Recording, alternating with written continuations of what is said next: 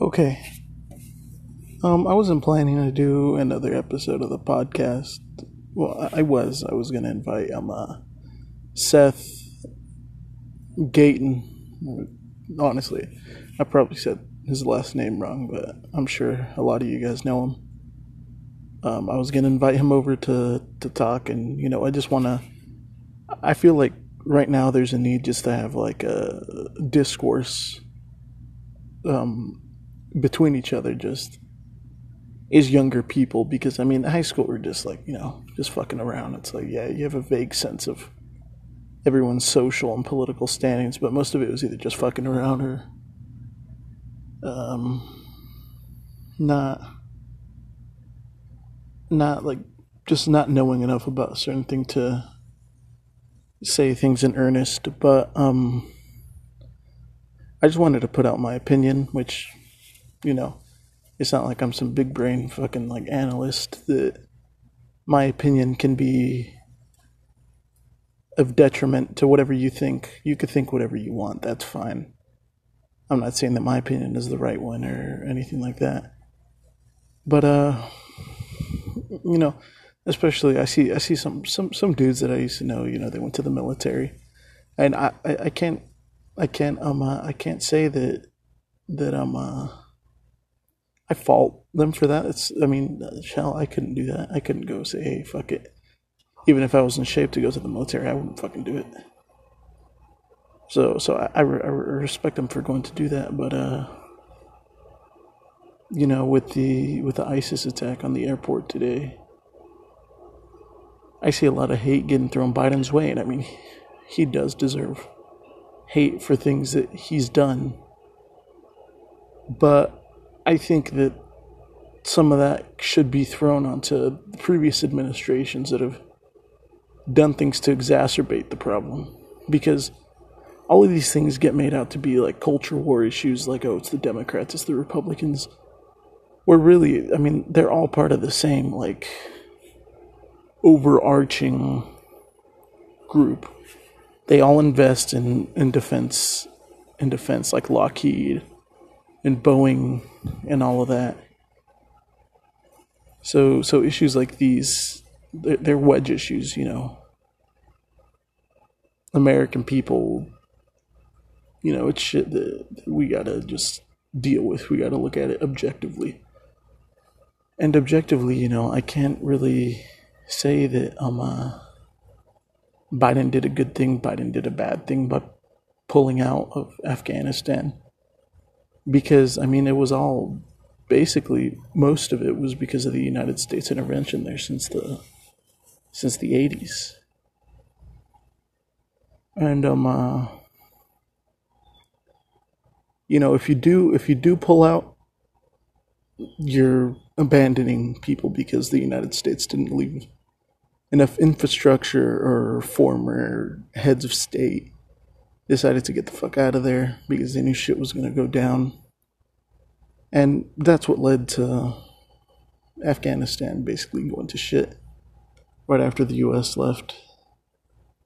And of course, it's more complicated than that, but that's what I know from looking into it. And obviously, you can't just say that, hey, the United States did this, so like they deserve it.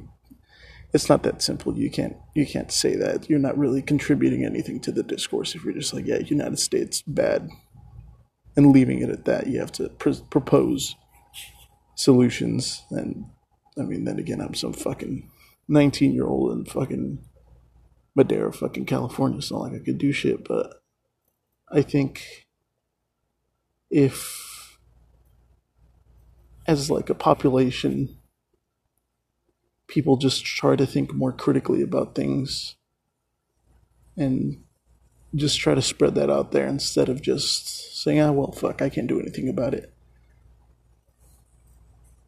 It has utility to talk about these things, even though, yeah, you can't fucking do shit about it. What the fuck am I gonna do? Am I gonna get fucking dropped like a fucking tactical nuke on fucking Kabul and see what the fuck happens? No, But,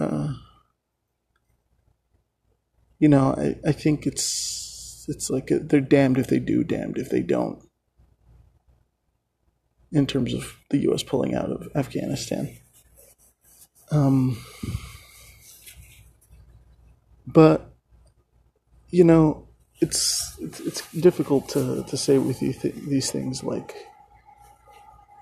I think we should have pulled out those soldiers, or no, we shouldn't have. We have to completely wipe out the Taliban, because either way, you're still doing damage. If the United States stays there, that's more civilians getting killed, because over the span of the United States occupation in Afghanistan since 2004, there's been, I think, the number was 20,000 civilians killed. And, that's just fucking ridiculous. And another thing is, the United States isn't stupid. They're gonna wanna cooperate with the Taliban. If the Taliban does end up being the central government in Afghanistan, the United States has plenty of stuff to do over there. They have mining contracts. They have all types of shit. All of this shit is just for money, basically. So, I mean, that's it. That's my spiel on Afghanistan, basically.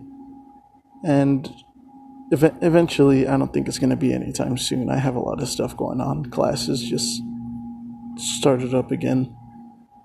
And I don't want to record in shitty audio like I am outside in my backyard.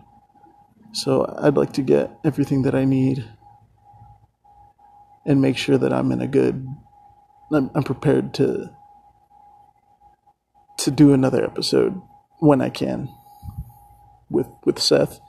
And if that goes well, and I'm gonna ask afterwards if people are interested in doing that, and if people do consistently want to come on to talk about social issues, politics, and just stuff like that. I'd like to do that. I think it's best for everyone to come to an understand people's different points of views, and not just stay in your own echo chamber. So yeah, that's it, and I'm gonna just try to figure all this bullshit out. Okay, well, whoever's listening to this, thanks.